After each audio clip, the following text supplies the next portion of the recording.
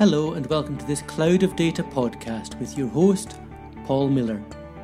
Today I talk with John Schroeder, CEO and co-founder of MapR Technologies. MapR is perhaps one of the better known of the Hadoop distributions out there at the moment, alongside competitors such as Cloudera and Hortonworks. In this conversation with John, we explore a little of the value behind Hadoop as an ecosystem, as an open source software project, and then begin to try and understanding some of the ways in which companies such as his own add value on top of this open source core.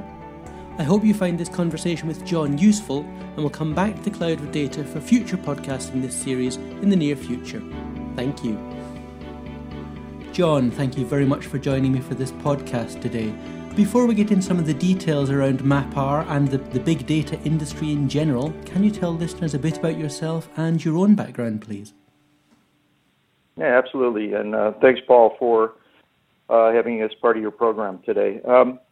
I'm John Schroeder. I'm the CEO and co-founder of MapR Technologies. And MapR was incorporated in 2009 by myself and ex-Googler MC Srivas, who worked on big data technologies at Google for a number of years. We're excited about the company. Big data is the juggernaut for 2013, 2014, and Hadoop is certainly at the core of big data, and we're excited to be part of that. So MapR is clearly in the Hadoop space, in the big data space, as are a number of other companies.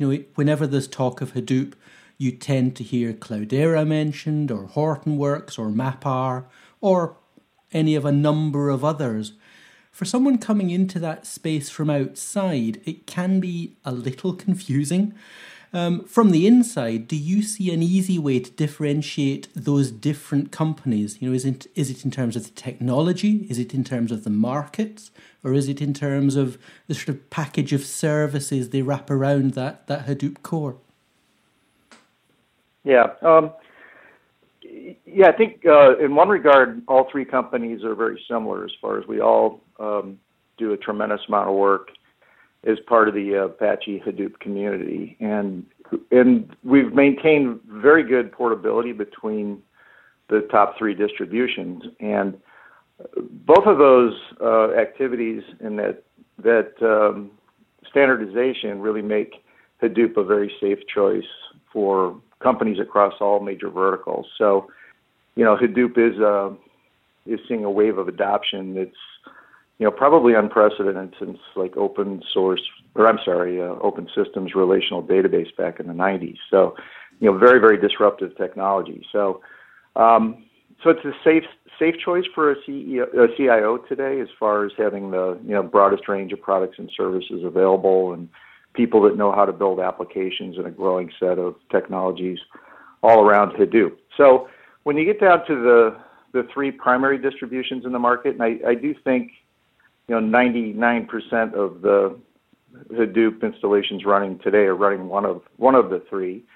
Probably the difference is that we think is most important is the quality of the technology provided. So we take in that open source technology, which is, I think we have 16 Apache projects and sub-projects included in our distribution today. And we run that on top of a MapR patented data platform. And we've also built a very strong management suite around that. So we believe that the criteria for choosing Hadoop distribution should really be made on technical merit. So we've basically transformed Hadoop to be extremely reliable as a compute platform, very dependable as enterprise storage for a storage platform. We've sped it up times at least 2x over the other distributions out there, so you get much faster results to analytic queries. And you can also save a little money by reducing the hardware footprint required to run your application use cases. And we made it a lot easier for people new to Hadoop to learn how to build Hadoop-based applications and run them in production and make them interoperate with everything else that resides in their data center. So we've really, we feel like based on technical merit, we compete, very, very favorably in the marketplace today. Regarding the competitors, I think while we all are, participants in the Apache community, probably Horton is most positioned around their open source content, so they seem to push that agenda harder, which is interesting because as innovations like Hadoop 2.0 and including a technology called Yarn come out, they really find their way into all the distributions out there. I think Cloudera is trying to change their position. So over the last year, they really clearly come out and said they're going to build, proprietary technology into the Cloudera distribution and try to differentiate themselves in the marketplace more going forward. So I guess to sum up, I think, we see ourselves as the technology leader with the best implementation of Hadoop, still industry standard, and still, big participants in the Apache open source community. And you managed to retain that standards compliance and that interoperability, even whilst delivering the performance gains and the speed improvements and things you were talking about. How do you manage to do both? It's actually core to the strategy. The application layer, everything that touches the application, we feel needs to be delivered as an Apache open source project. So at the top of the stack, where you're writing your application, you're coding your application to Apache projects that have standard interfaces. So you'd code your application to use Hive or Pig or HBase, things along those natures. So as you develop those apps, since they're developed against an open source project, it's basically the same implementation in each one of the distributions. They're all really binary compatible, so you don't have to even recompile an application to move it between distributions. And then where we put our innovations in, it's really in the engine underneath. So it's how the bits are put on disk and providing that reliability, efficiency, and also providing instant stateful failover for all the software and hardware components, things of that nature. So you get that operational excellence without creating a discontinuity with regards to application programming APIs. Okay, good. And we were talking there about some of the advances and advantages that MapR offers over some of the other distributions. And I think, those are fairly widely accepted as interesting MapR innovations. And almost despite that, at least if you believe something as possibly unscientific as, say, Google Trends, almost despite that, Cloudera seems to hold the bulk of the mind share. Why do you think that is? And sort of, do you sit there sometimes saying, we've done all this amazing stuff, it's just not fair? Well, I think I would agree that the market understands the three distributions pretty well. They'd say MapR is absolutely the technology leader and has the best distribution in the market, and they'd say, yes, Cloudera is the best known brand in the market. So I think that you're characterizing it accurately. It depends where you spend your money as a company. Do you invest in running national trade shows? How heavily do you invest in marketing and PR? I mean, certainly we invest at a level required to generate demand for our products, but we're not as aggressive with our outbound marketing as I would think Cloudera is and their activities. They also do more around professional services and education than we do. Most of our sales and revenue come from selling licenses to our software technology. So I think they also gain some mind share over, running public training classes and things like that. In the end, I think every customer who's serious about a Hadoop deployment is going to have knowledge of at least the top three, if not a couple more distributions in the market. And then once they do a competitive, bake-off or a competitive evaluation, we feel really confident that we win, more than our share. Okay, good. Thank you. So, talking about mind share and going stepping back a bit from Hadoop specifically, big data, and I think you said this at the start, big data has a lot of mind share right now. It's on the front of magazines, it's on the front of newspapers, it's on the television, it's on endless adverts at airports. And Hadoop's clearly responsible for a large part of that. But there's an awful lot of noise and an awful lot of froth in this area. What proportion of that noise do you think can be put down to companies who are doing real, valuable, good stuff with their data, and how much of it is just noise? And how's that going to change, I guess, over the next year to 18 months? Well, yeah, big data certainly is at the top of the hype curve, and then it's become an overloaded term like others that we've had in the marketplace over the last few years. I think, if you had a virtualized big data cloud, you'd have the hottest thing in the world, and no one would have a clue what your product is, right? Yeah, but they'd all buy it. Yeah, they all buy it. Yeah, so I think as a marketplace, we've thoroughly confused our customers with everything from old enterprise storage to an old data warehouse to newer technologies are all trying to grasp this hot new term of big data. I think at the core, what's really the disruptive technology? I think Hadoop is by far the most disruptive. You can build apps that you never could build before. It's not just incrementally better than your traditional data warehouse. It's disruptive. If you look at, just enterprise storage is probably around $9,000 a terabyte, and if you put a database or data warehouse on it, that can go as high as $40,000 a terabyte. So the programming built around those technologies was to, flatten and summarize data, and do that to, create some efficiencies because it was not as scalable as things like Hadoop.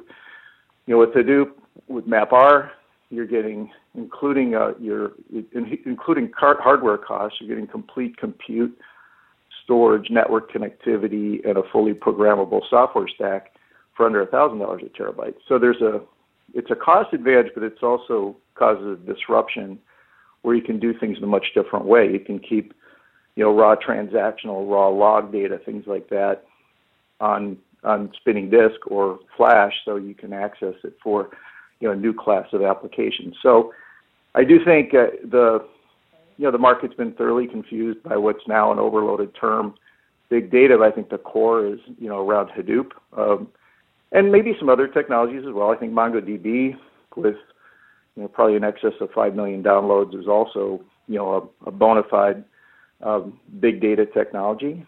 But at the core, I think the real disruptive technologies are Hadoop and potentially MongoDB.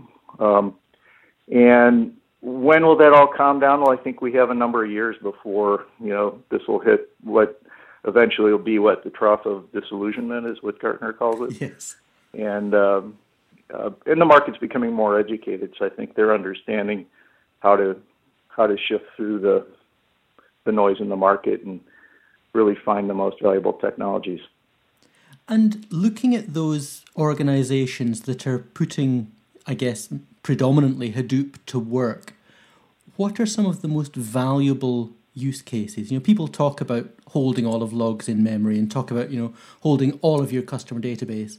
But in terms of actually seeing a valuable, tangible return, what are some of those use cases that you look at and just go, wow?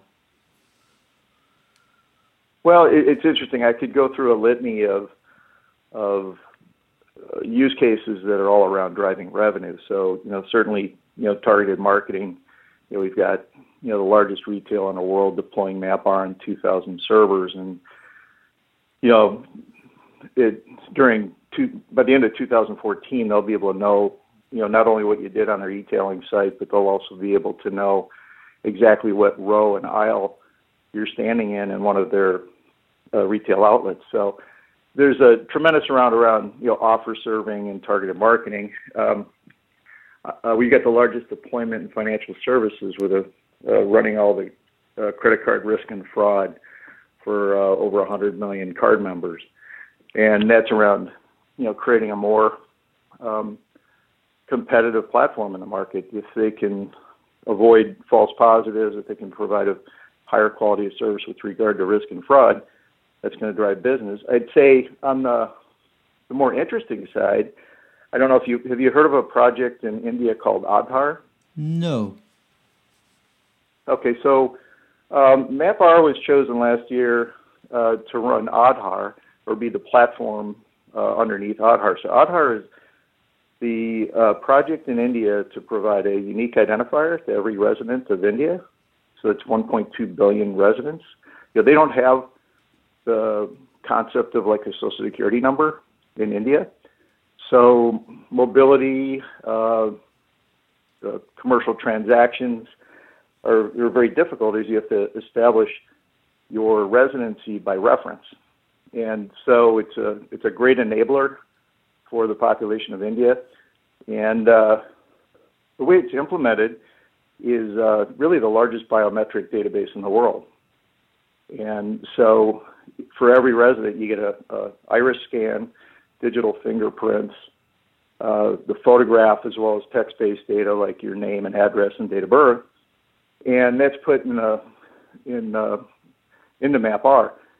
So there's one aspect of it that you have to be a very scalable data store to store this huge biometric database.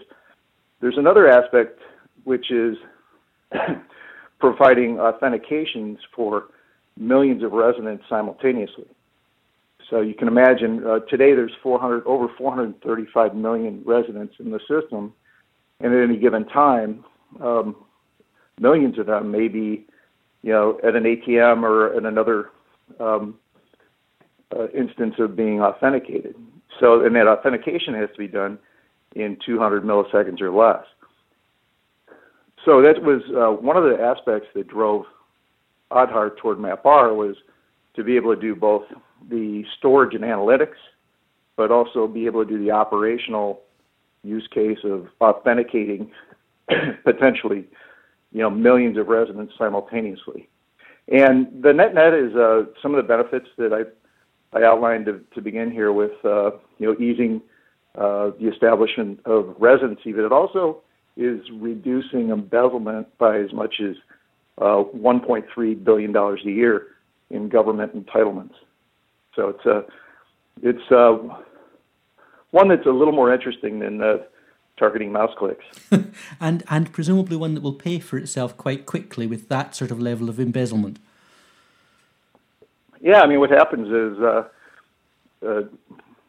the systems over there are frauded by, I go in and one day as John, collect my entitlement, go in as Paul the next day. So it can preclude that sort of embezzlement of government entitlements and, basically fund itself. And presumably a system like that raises one or two security challenges. Is that MapR's problem to solve, or is MapR just one part of a system where someone else worries about making sure 1.2 billion irises aren't being stolen?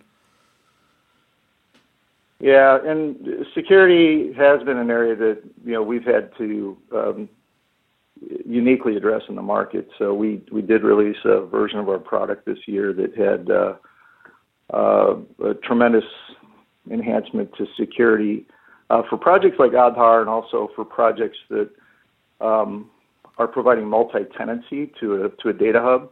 So as you take a MapR implementation, you want to share it between different workloads and different departments, perhaps different subsidiaries. You need to be able to provide very high security. So we did implement a set of security enhancements that really do a much better job authenticating requests into the cluster and integrate with technologies like Kerberos to even encrypt data that's on the wire. So it's another key criteria for Aadhaar plus any company that's implementing Hadoop for multi-tenancy, or most of the companies that are in the financial services or healthcare space as well. Yeah, yes, indeed. So it sounds from the sort of examples you were giving there that Hadoop is definitely moving beyond sort of proof of concept type work towards real implementations, 1.2 billion Indians. Oh, absolutely. In 2,000 server deployment in retail, over 1,000 server deployment in financial services. It's still a bit early. I mean, we do see some companies that are leaders in every segment. I would say in telco, there's probably more consistency of implementation across the major telcos. Financial services, the top firms all have implementations, but there are a few that are far ahead of the others. So it has matured dramatically in 2013. We see that in our sales pipeline and forecast for 2014, and but still, it's still a lumpy market as far as companies moving into production with production deployments. Far more this year than last year, and far more last year than the year before, and then a tremendous amount of new companies entering the market as well. Building their first use case or application. Yeah, good. So one to watch. Now, a big issue with the Hadoop project, at least early on, was that it was very difficult to integrate Hadoop into existing enterprise processes and workflows. So a lot of early adoption use cases, Hadoop was effectively a separate silo, and you dumped data into it, you analyzed it, and it was stale before you'd finished the query. Is that still the case, or are solutions from companies such as MapR beginning to put that right and actually see Hadoop properly integrated into enterprise workflows and security, audit, compliance, and all of that stuff that enterprises worry about? Yeah, I think we're doing pretty well there. I think if you look at what the more advanced Hadoop implementations are doing today, is they're implementing what they sometimes call a data hub, other times a data lake. The hub's probably significant because it implies that connectivity. So let's say you're taking transactional data, you'd have the initial landing place be your Hadoop cluster, but then you need that connectivity to feed a number of other systems. And even the data ingest may come through, trailing the log of a transactional database. That might be one of your data feeds. So definitely the interoperability's gotten better. I think we do see successful implementations of data hubs. And, some of the key technologies there are out in the community and maybe even the general ecosystem, where companies like, Informatica and Talend and others have built, good connectors to be able to do transformation and data governance for data that's being stored in Hadoop. And then some of it is by vendors like MapR. So we built, a POSIX compliant data platform that you can access via industry standard NFS that makes it much easier to have it plug and play, let's say, with downstream data warehouses or databases. And then a tremendous amount in the community as well with technologies like the Project Scoop that help with that connectivity. So I think there's such a need for this in the market today to create this ability to build a data hub that you're seeing, an ecosystem of vendors, the community and the Hadoop distribution vendors all providing, various techniques to be able to connect and integrate legacy technologies with Hadoop, and with the primary goal in mind for many companies is to create this data hub that'll be their data of record in an unstructured format that can feed many other enterprise systems. Now, a data hub or a data lake sounds, I guess, to some listeners worryingly like an enterprise data warehouse. There are probably a lot of listeners who've lost a lot of hair trying to build or make an enterprise data warehouse work. How, if that is one of the ways that a data lake or data hub could evolve, how do we prevent creating the mistakes, recreating the mistakes of the past, where enterprise data warehouses were multi-year projects that, frankly, often didn't deliver? Yeah, I think a lot of that is addressed by the nature of Hadoop. As far as, if you look at the data warehouse, it was structured data. So every every new data source or every change to the format or structure of a data source had to be processed by, let's say, a database administrator. So it was very hard to ingest new data types without a long delay to analyze how does the structure of that data fit with the structure of my data warehouse and how do I normalize that. And then the change process was very difficult. So, let's say you had a table defined and you wanted to change, customer number to a customer ID. So it used to be a binary and now you want it to be a character string.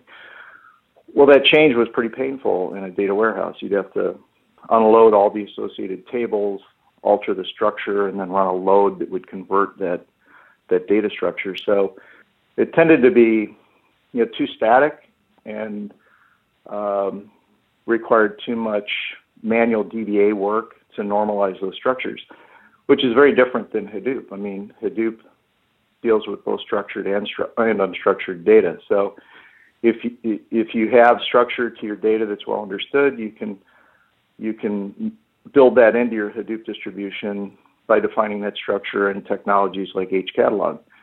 But you can also very quickly ingest data without having to predefine that structure. And should that structure change in the future, Hadoop will just adapt to that change without any manual intervention. So I think having that combination of centralized structure or centralized metadata and self-describing data makes it much more feasible to implement a data hub or a data lake. And then secondarily, there's the much different cost structure that I discussed earlier. If you can save data at less than $1,000 a terabyte all in for hardware software, you don't have to spend as much time, flattening, summarizing, shrinking the size of your data in your warehouse or data hub. You've got a lot more latitude to keep multiple years of data available for both analytics, reporting, even operational use cases. So I think those are some fundamental differences that kind of eliminate the bottleneck of database administration, and then you get the cost structures that allow for much larger data sets. And the sort of free form and unstructured nature of Hadoop, its adaptability, which you were talking about there, that fits okay with the sort of the managed and controlled view that an enterprise might want to take over, the one truth around its data. Say, for example, the one record of a customer.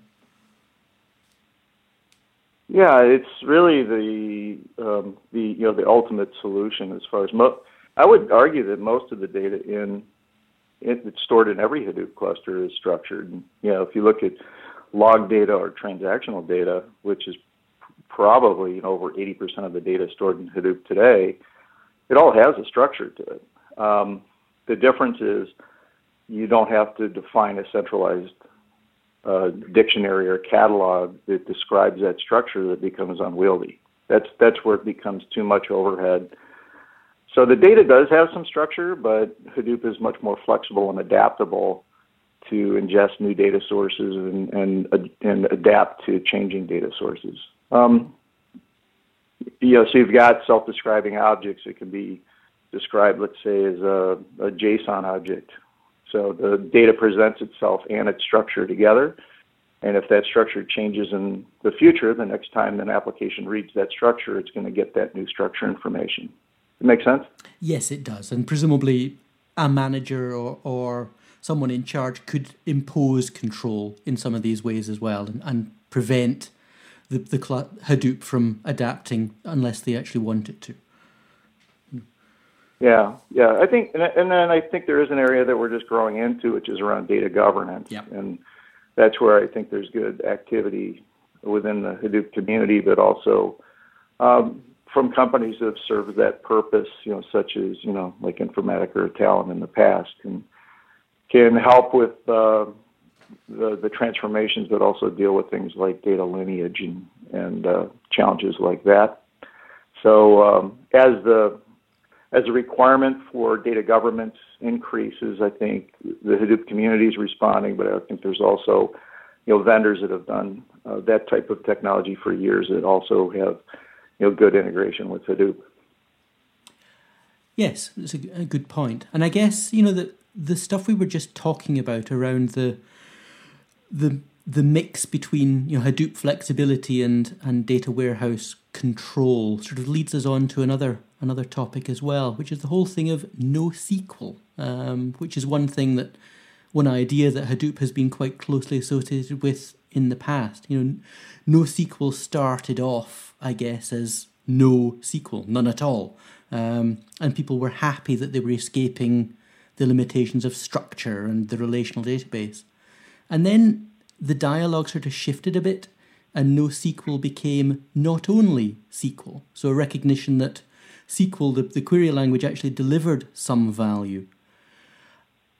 How does that fit into sort of the Hadoop world? Are we not seeing, a lot of the flexibility that people were so happy about originally now being rolled back a little bit, and a recognition that structure matters and controlled queries matter, and actually there is a place for things like SQL still? Oh, yeah. SQL will continue to play an important role in the data center, and is there's a tremendous amount of SQL activity around Hadoop now. And you're correct. It started out as no SQL, meaning let's not have it, to not only SQL. And now I think we've got maybe 5 open source projects that are putting SQL interfaces on Hadoop, and then a number of data warehouse vendors that are building their SQL engines so they can interoperate with Hadoop as well. So I'd probably put it in a few different camps. So there's really where the roots of Hadoop began, which was more around predictive batch analytics, which was, you could kind of distill down to, you've got a massive amount of information. Let's say you've got, credit card transaction information. And what you do is you run a clustering algorithm against that. And the clustering algorithm allows you to identify, sets of card members, in this case, that have like behavior. So once you get those clusters built, then you can use, let's say, a recommendation engine to serve offers to those card members.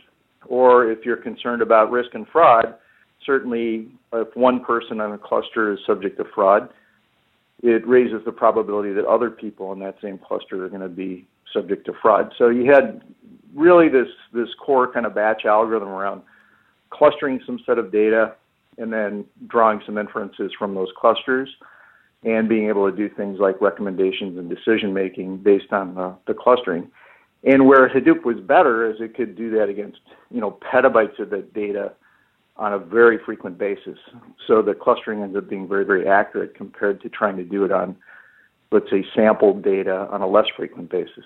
So that was really kind of the core, and SQL doesn't have as much utility there. So certainly you could code that in Hive in a SQL call, and Hive would generate that batch job for you. But many customers would use non-SQL alternatives to building those types of batch predictive analytics.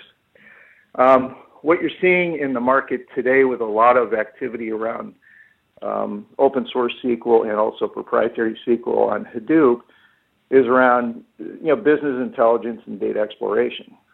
And those are activities that, companies have used for years. They'd say, well, show me my product sales by quarter. Now drill down on Q3. Now show it to me by region. Now show it to me by discount. And so it's sort of data exploration. There's a huge population of analysts and that understand how to either use SQL to do that sort of data exploration, business intelligence, that interactive activity, or they're used to using tools, whether they're analytic tools or visualization tools like, let's say, a Tableau. And so there's a part of the market that requires that sort of interactive query. So, it can't, if you tried to do that using a batch algorithm, you'd have to be a very, very patient analyst, right, to wait, minutes and minutes or hours to have your query returned to issue another query. So you're saying a set of projects out there to address that interactive query. Then I'd say there's another class that's more around tables, I guess. So it's not a SQL interface as much as it's a table-based interface or a document database.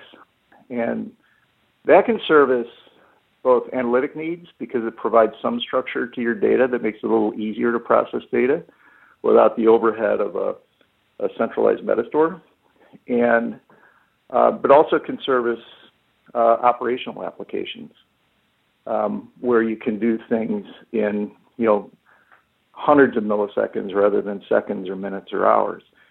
And so those three technologies, I think the batch predictive analytics has proven to be very disruptive to the market. I think the table-based interfaces using interfaces like HBase and Hadoop provide a tremendous amount of scale and power to do both analytics and more real-time applications, more operational use cases. And I think there's tremendous value in the middle with this interactive query to service kind of data exploration and business intelligence types of needs. Probably a lot of activity around SQL this year just because there's new projects out there. And so the new thing is kind of interesting. But I think all three types of use of Hadoop are really important. And I think they're also one of the drivers that are driving, why Hadoop versus another big data technology is Hadoop is growing out of its roots of batch predictive analytics to handle more real-time, more operational use cases, and with the SQL projects, more traditional data exploration and business intelligence types of use cases. So it's a broad platform that can handle many use cases. Okay, good. And do those different use cases you've just been talking about come with sort of different hardware profiles? I guess, early on, again, the Hadoop project was very much about running across clusters of commodity machines. It was scale out. So you ran lots and lots of very cheap machines and your query was split up across them. Increasingly over the past year or two, we've seen some of the larger hardware providers, admittedly the ones who have boxes to sell, but they've been selling a very different proposition around Hadoop, where you run it on one or two very powerful machines and you scale up. Are they just trying to sell the boxes they have, or does this actually touch on the points you were just making around different use cases? And so there are use cases for scale up and use cases for scale out. To be honest with you, I think there's predominantly commodity hardware in the marketplace today. Kind of the appliance market just hasn't seen much uptick, probably because of price point and somewhat because people want to buy exactly what they want to buy. And when they buy an appliance, they're constrained by the flexibility with regards to, how many disks, disk density, does it have flash, how much memory, how many cores, is it 1 gig, 10 gig, dual port. So I think predominantly, well in excess of 90% are running on, commodity servers. Typically, I would say a good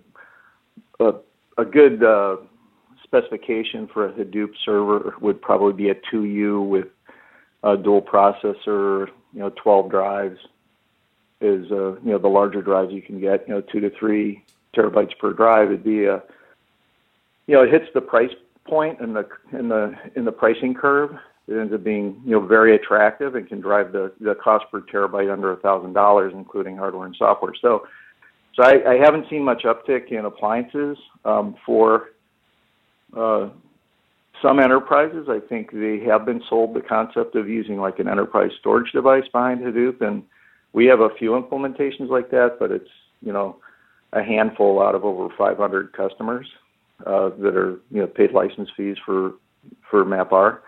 So I think predominantly today we're still seeing commodity hardware. Based on price efficiency, you get, some pretty amazing performance out of that. And maybe another way to look at it too is that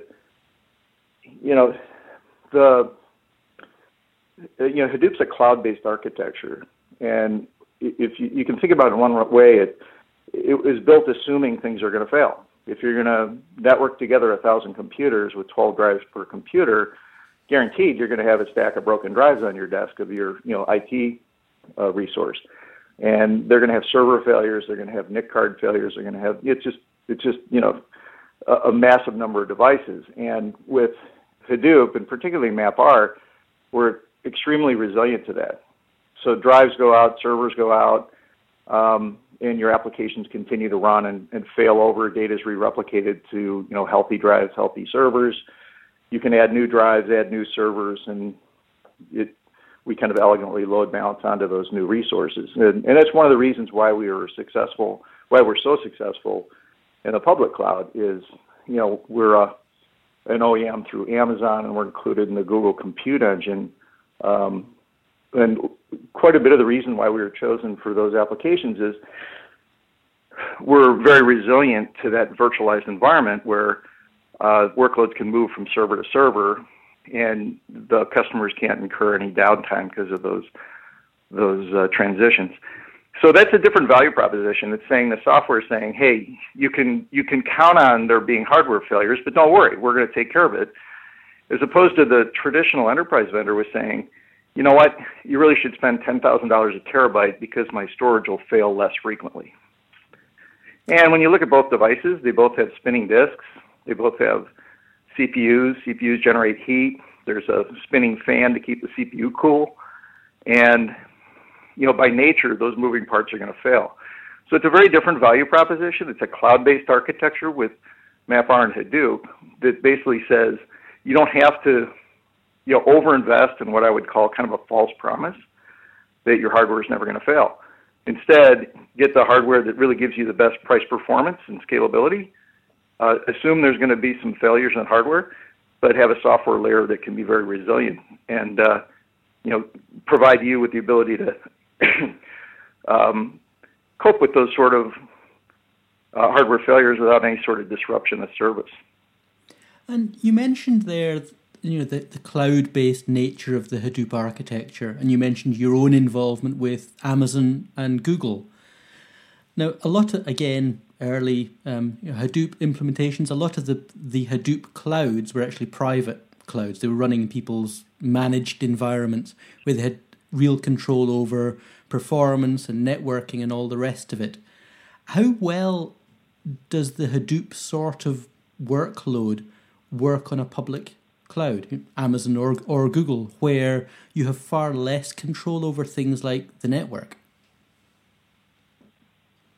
I think very successfully. I think the technology works very well in public cloud, and we've got a very large number of customers running us, especially on Amazon, plus some other cloud providers as well. So I think it lends itself there really well. I think that more of the barrier to public cloud adoption, why it isn't even bigger than it is today, is probably around the concept of data gravity. Mm-hmm. Data tends to want to stay wherever it was generated. So if you're generating your data in your data center, it's expensive and difficult to get it up in a public cloud.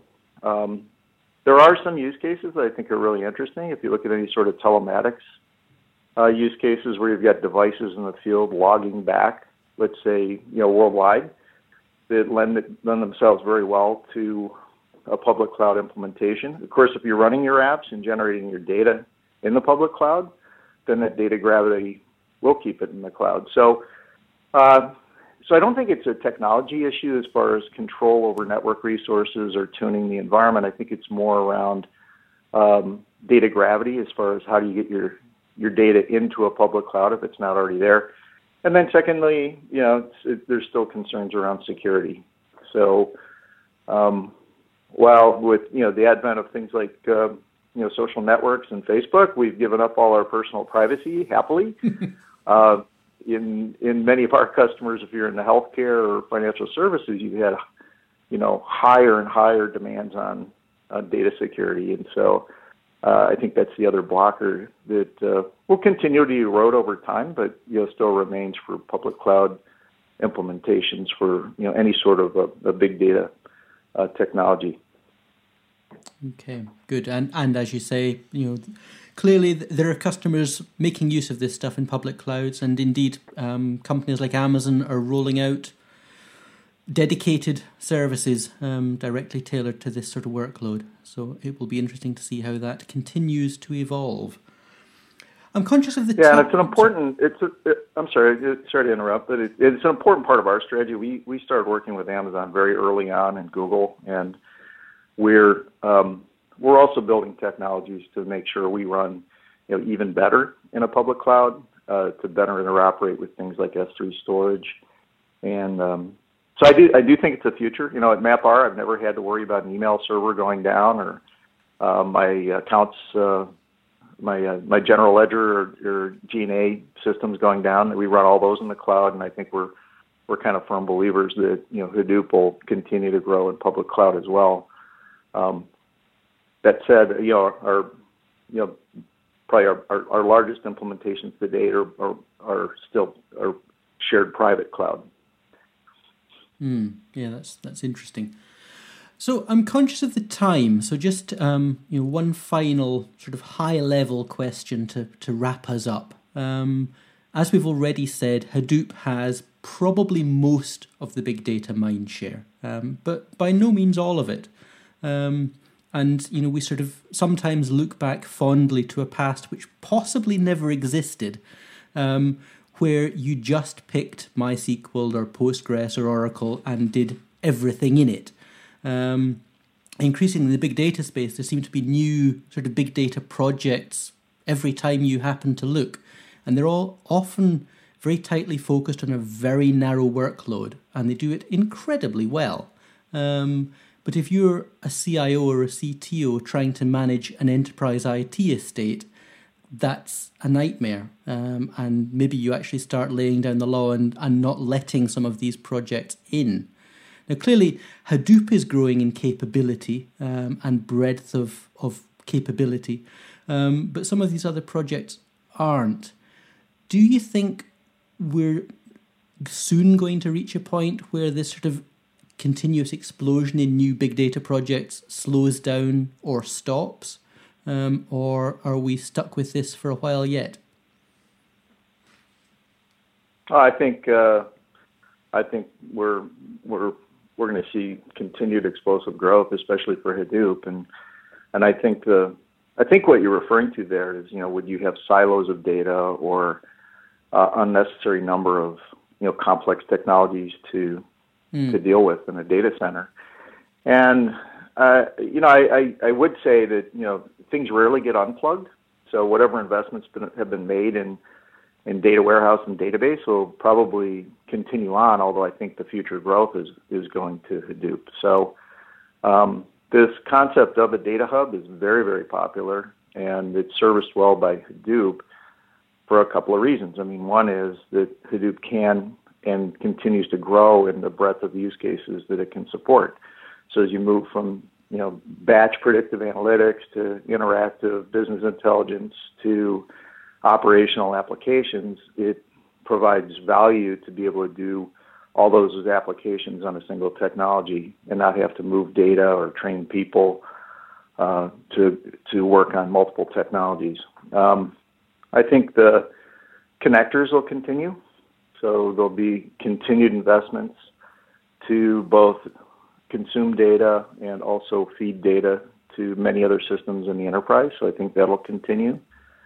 I would say if you look at any sort of a trending, I think you are seeing a consolidation on Hadoop as far as, when I was looking at the market in 2008, you heard a lot about Hadoop, but you also heard about, Voldemort and VoltDB and Clustrix and Couchbase and Numbase, and there are, many, many emerging technologies, and I think, those you're seeing, less and less of, and the emerged and growing market leader is really around Hadoop. So I think we're going to continue to see explosive growth, and mostly based on Hadoop implementations, based on the ability to run a broad set of use cases and great interoperability with everything else in the data center. And how important are services going to be in that? For a company like MapR, are enterprises increasingly going to take and install your software and just do everything they need? Or is there sort of a professional services play for the foreseeable future in terms of helping those organizations to work in a new way? I think ProServe will be important the same way it has been with other emerging platforms. We do have our own ProServe organization that can do either operational professional services engagements, or also around the data scientist, use case discovery, algorithm selection, things of that nature. But integrators from boutiques that specialize in big data and Hadoop to the largest in the world are forming practices around Hadoop, and so I think it's going to be an important component, like it has been with database or ERP or sales automation. But there is a somewhat of a shortage of trained people today. On the other hand, there's a tremendous stampede of people that are being trained and gaining experience and want to be trained and gain experience with Hadoop. So I think it's one of the other reasons why it's a safe bet for a CIO. They're going to be able to draw on those resources as needed to make themselves successful. Okay, very good. I think that's us just about out of time. So, John, thank you very much for your time. It's been great talking to you, and I look forward to following MapR and seeing where you go next. Thank you. Thanks, Paul. Take care. Bye-bye.